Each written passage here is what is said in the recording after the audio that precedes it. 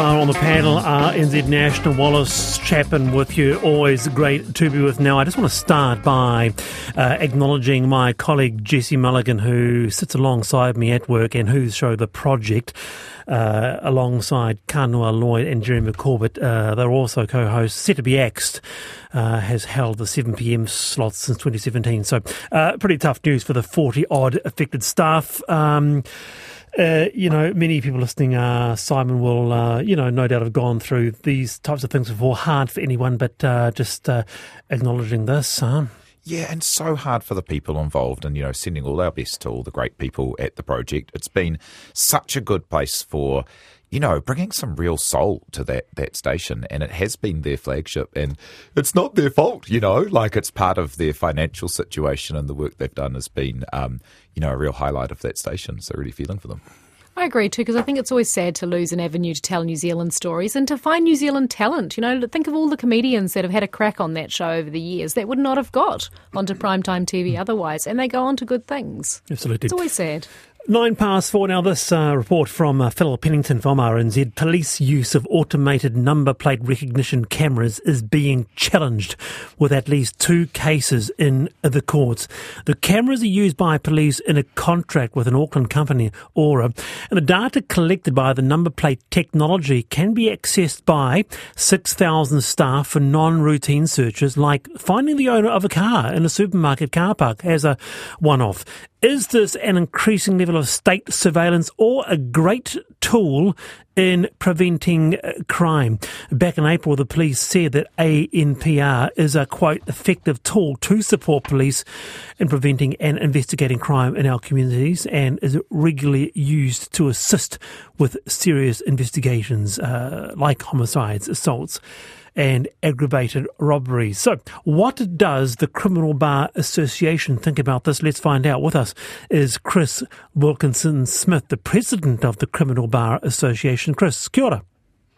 Yes, kia ora. Afternoon, Wallace, and to your panel. Yeah, now what is the key issue here as you see it, Chris? Well, I think the way you introduced it was very good, because we need to ask that question and have the conversation. Yes, we want to protect against crime, detect it, and if necessary, if it's committed, prosecute it, but at what cost to the level of privacy that we expect to enjoy in a democratic and relatively safe country. And that is the question that you say, and the Criminal Bar Association say, that issue of to what level of surveillance we must accept is actually not being discussed enough. Yeah, and it's not really what we accept, because I don't actually think it's for the police to make that decision. They are the people tasked with undertaking that work, but as a country, we need to decide what we think is a acceptable level of surveillance, and then direct the police to reflect what we think as a society. They, by all accounts, tapping into the surveillance system around about 500 times a day. What's wrong with it? What's the issue? Well, I think it's concerning. It's sort of a technology that's been cobbled together by largely private providers, but then it's been realised that if you connect all the surveillance cameras across the country, private ones run by regional councils and some by the police, you can create a massive database of photos and videos of people, just normal members of the public, going about their daily lives on a 60-day cycle. So it's not something that we'd normally expect for our movements to be logged and actually video recorded on that scale. Well, let's bring our panel. Lynda, what's your take on this? Oh, I fully agree, and I'm going to give you a weird personal anecdote here about this. So I happened to drive into a shopping mall car park recently with a child in my car who was not my own, who had been caught shoplifting. And I drove into the car park and I went into a shop, and they came running in and bailed me up and said to me, "Your daughter's been shoplifting." I said, "I don't even have a daughter." And meanwhile, they were outside taking photos of my car and which they logged. And I said, well, hang on a second, I've done nothing wrong here. But this is the thing, like, you would not think if you're going to a shopping mall that they've got such good facial recognition software that they can pick up the people coming in cars and then come and have a go at you. That's extraordinary. When did that happen? That happened this year. I was furious, as you can imagine. But also, then they logged my license plate number. So, like, if I go to Kmart, it's going to be a problem for me. So, yeah, so that's, I think, people think, oh, this could never happen to me. This is like, secret society. This is happening all the time. And it's happened in to you. Every shopping Chris, mall, they're taking photos of you. What do you make of that? Yes, it is concerning because I think people thought number plate recognition just took a very small shot just of your number plate. In fact, it takes a large and relatively high-resolution picture so you can recognise people, they can recognise your children. It's much more intrusive than the name would suggest. Well, I never... Yeah, isn't that wild? And it does speak to how this piece or this kind of, technology came about, which was it did come about to try and stop shoplifting because the problem that it was solving was that the individual thefts are so small that it doesn't meet that threshold for the police to take it seriously.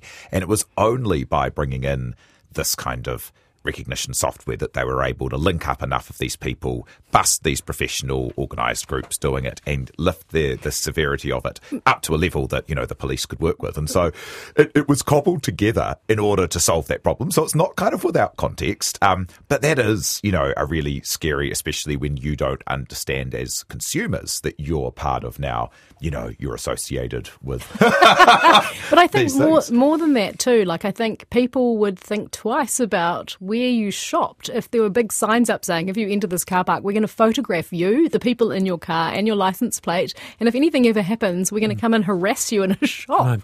Someone says, I have a customer in one of Auckland's leafy suburbs who has a number plate camera mounted on his fence monitoring traffic on his street. This is seen as a public service by the neighbourhood and made use of when there is a burglary in the neighbourhood. Is this also a breach of privacy? That's an interesting question from our listeners, Chris. It's not, on a one-off basis, it's not an intrusion in privacy to take a photo or a video of people out in public. And, of course, the paparazzi know all about those sort of rules about what lines to cross. But it's the accumulation of all that information over a long period of time, which I think at some point becomes intrusive. Yeah, there's something about the context of this which is a really tricky one, right, as well, because it has been put together because of a lot of people who were taking advantage of the lack of oversight. And now it's being used for all kinds of other things. I was recently reading the story of, killing Pablo, the story of, tracking down Pablo Escobar, and a real theme through it was that a lot of these people who were doing, the most awful things would use legal channels to be very careful about their rights and, get all kinds of things dismissed on technicalities while at the same time being absolutely flagrant in other ways. And I'll be really interested to see what the context of this is, because if it is a true, we're very worried about civil liberties, that's great. But if it is actually, I don't know, drug money trying to get out of being in trouble, it kind of stinks. One thing I would say is that it can be used for good, but most of these things can be used for good. So, for example, if someone's having a mental health crisis and you have their licence plate number, you can phone the police and they can find that car if it's gone through. And there are a lot of these cameras. That's what we don't realise. I mean, that's just another aspect of it, isn't it, Chris? Yeah, and definitely, if you have proper protocols around, inevitably that would be an exception that would be allowed, and that's what happens now anyway. Yeah, very good. Thanks for that, Chris. Chris Wilkins there. Chris Wilkinson-Smith, President of the Criminal Bar Association. Surveillance, great, bring it on. Picks up bad folks, including you, Lynda. That you must have been quite shocked. I was gobsmacked and also quite stroppy. I caused a huge scene. Because I'm like, I'm sorry, but you're not going to come up and bail me up in a shop. Well, I was returning a pair of shoes, for goodness sake. So I hardly look like a criminal, do I? So theoretically, your number plate now... My number plate is logged in the red flagged. Yep. Yeah, that'll be fun for me next time I need to go to Kmart. 4:17, the panel, RNZ National. We have Simon Pound and Lynda Hallinan. Well, what price do you put on heritage? This has been a big issue a very big issue in the capital city as the council voted to fund a cost increase of up to $147 million for the Wellington Town Hall strengthening project. It's a huge budget blowout with a new potential cost now of, get this, $329 million. It raises the issue of whether the value we put on heritage is, to be frank, worth the cost. The heritage listed building has been closed to the public for the past decade for quake strengthening. This is Wellington City Councillor Nico Wineda speaking to Morning Report. In the way it was presented to us, there was no reasonable alternative. We could pay somewhere in the ballpark of $204 million to mothball the project and not get a world-class performance venue, not get the civic functions back, and miss out on the NZO in the future, NZSO rather, or we could pay somewhere in the vicinity of $265 to finish the job, get the thing done, and have that venue back for Wellingtonians. Now, the foundation stone for the town hall was laid in 1901 by who would be later King George V. Maintenance has long been an issue. And in 1973 concert with Kenny Rogers, their sound levels caused dust to begin to drift over the stage. Wellingtonians, I want to ask you, is the money worth it?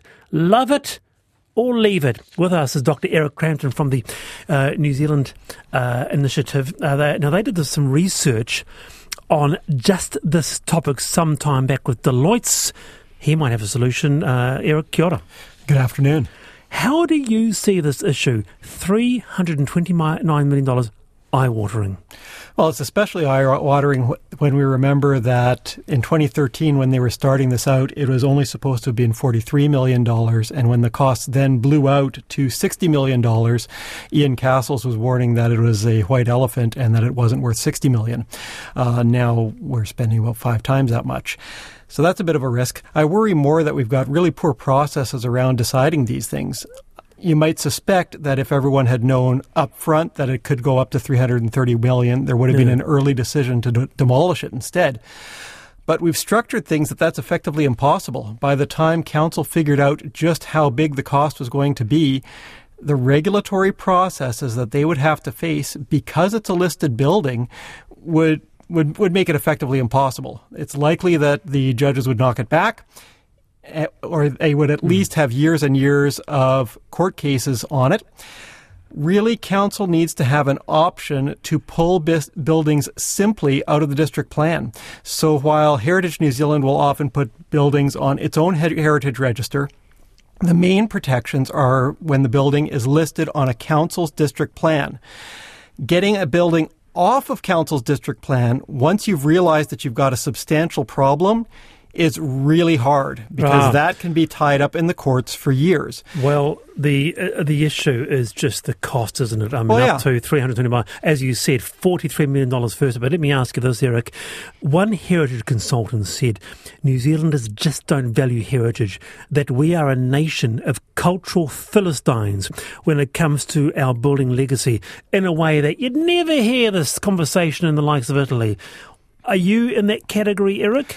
Well, I think heritage does have some value, and I think that the public should be prepared to pay for it as explicit support rather than as regulatory encumbrance. So in the town hall case, it's falling on ratepayers because council owns the building.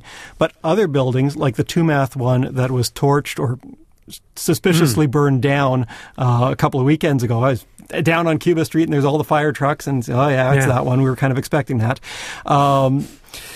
In those cases, it's a private owner that's stuck with the regulatory cost, and there's really no good way out of it. Nobody really weighs up the costs and the benefits of heritage when they're setting these restrictions on it. We're trying to achieve a public purpose of providing this public amenity, this better heritage provision, through a regulatory encumbrance that just makes heritage buildings really difficult to own and maintain and operate. Indeed. Hey, Eric, stay there because I want to bring on the panel, and then you can respond to them. What do you think? Hand on heart, love it or leave it? The Wellington Town Hall. Simon, you first. I just don't know it well enough to have a relationship with it. Come on, you know the building. I don't. I think for Wellingtonians, though, they're looking at $500 a person on their rates bill for it. More than that. Maybe they could take a leap out, a leaf out of what Italy does and Go like the Colosseum, let it be ruins. People could visit it. This was our wonderful amphitheatre where we had Kenny Rogers. Make it a tourist attraction. All right, that's okay, Lynda. I think any building that can't stand up to Kenny Rogers needs to come down. I mean, it's ridiculous, isn't it? I mean, just put up a hologram. Yeah. Nobody would know any different. Aren't they already working on the library? So you're a cultural Philistine. Well, either that or everyone needs to stand back and hope for an earthquake. Have you seen this beautiful building? Yeah, but it's only 120 years old. Like, that isn't really heritage in the world scheme of things. I mean, it might be here. Okay. But if it fell down, everyone would go, oh, that's sad, but no one would care. Okay. Sorry. I want to bring in Wellingtonians on this wall. Eric, you're in Wellington. How do you respond to both? Well, I'm worried that the pipes are going to collapse, that we're not going to have water this summer, and somehow council finds itself in a spot that they can't avoid spending another $100 and some million on the pipes. On the building rather than on the pipes. It rented some basic numbers on it. It's $1,500 for each of the 216,000 people in Wellington, right? So that's a fair bit. If the thing were to pay its own way, you'd have to have a sellout concert at the town hall 10 times per week for the next 30 years. And each of those tickets for a sellout show would have to have a $20 surcharge to cover the cost of the strengthening. That'd be in addition to the regular ticket cost to cover the cost of running the venue. It seems implausible that these works are cost effective, and especially in a city that's going to bankrupt itself trying to pay for the pipes. The St. James, which has recently been done up, is beautiful. Also owned by the council. It is a really reasonable question to go at what price? At what price? Heritage. And is 320 miles? What if it blows out yet again? Dr. Crampton, kia ora. Nice to have you on the program. Thanks for having me. Appreciate it. That's Eric Crampton from the New Zealand Initiative. Now, they did some research about this heritage issue. It's a real conundrum, isn't it, for councils? It's a real rock and a hard place. That is a massive amount of money when, as Eric Crampton said, what about the pipes? Yeah, we had a person visit from Slovenia, and she went up north and saw our oldest building, and she was like, their oldest building's from 1880 or something. Our bathroom at home is from 1750. I do think that some of this heritage is novel. Why does it all cost so much? I don't agree with that. Why does it cost so much? I think that cultural relativity is different. It's important to us. But it's a European cultural relativity too. We need to keep that in mind. I know that makes me sound terribly woke, but it's true, right? It's actually... Conversation about the Wellington Town Hall is missing the point. It's not that it's heritage, it's that it's acoustically significant. New Zealand has attracted international recording contracts principally because the acoustics available in that building. Yes, we talked about that on the panel when that first, but still, $300 million. And someone says, importantly, at Wallace, it wasn't dust. Someone sabotaged the Kenny Rogers concert with flour and eggs. 4:26, your school trip. Save our school trip, said Adrian Charles in The Guardian. And even if they don't teach you much, they leave such happy memories. And it wasn't so much the trip to an Elizabethan manor that got us excited. It was just being outside the school together with teachers on a school day. And apparently schools are under the pump in the UK and are doing school trips less and less. With us to discuss her school trip is Alice. Hello, Alice. Hi, Wallace. How are you? Oh, it's lovely to have you on the program. Now, tell us about your school trip in rural Taranaki in the 1970s. Oh, well, uneventful really for a rural school trip in Taranaki. It was at my primary school, and we went to the local chook farm, and we watched how the local farmer would slaughter his chooks.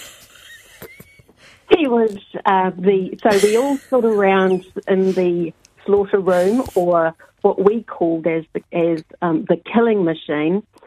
And it was described to us that they would grab the chicken, turn the chicken upside down, and put its head through a cone-shaped holder within this circular machine. And then the machine would rotate round and chop the chicken's heads off. So we were all rural kids, so that didn't actually faze us at all. We went back to camp for the night after dinner, had story time that we had to write a story about our day and what was the best thing out of our day. I still have my story about the chooks and the killing machine, and I have a great diagram. Alice, can I say that rings so true for me because I went to a rural school and they took us to an abattoir on a school trip, and I'll never forget the pigs screamed.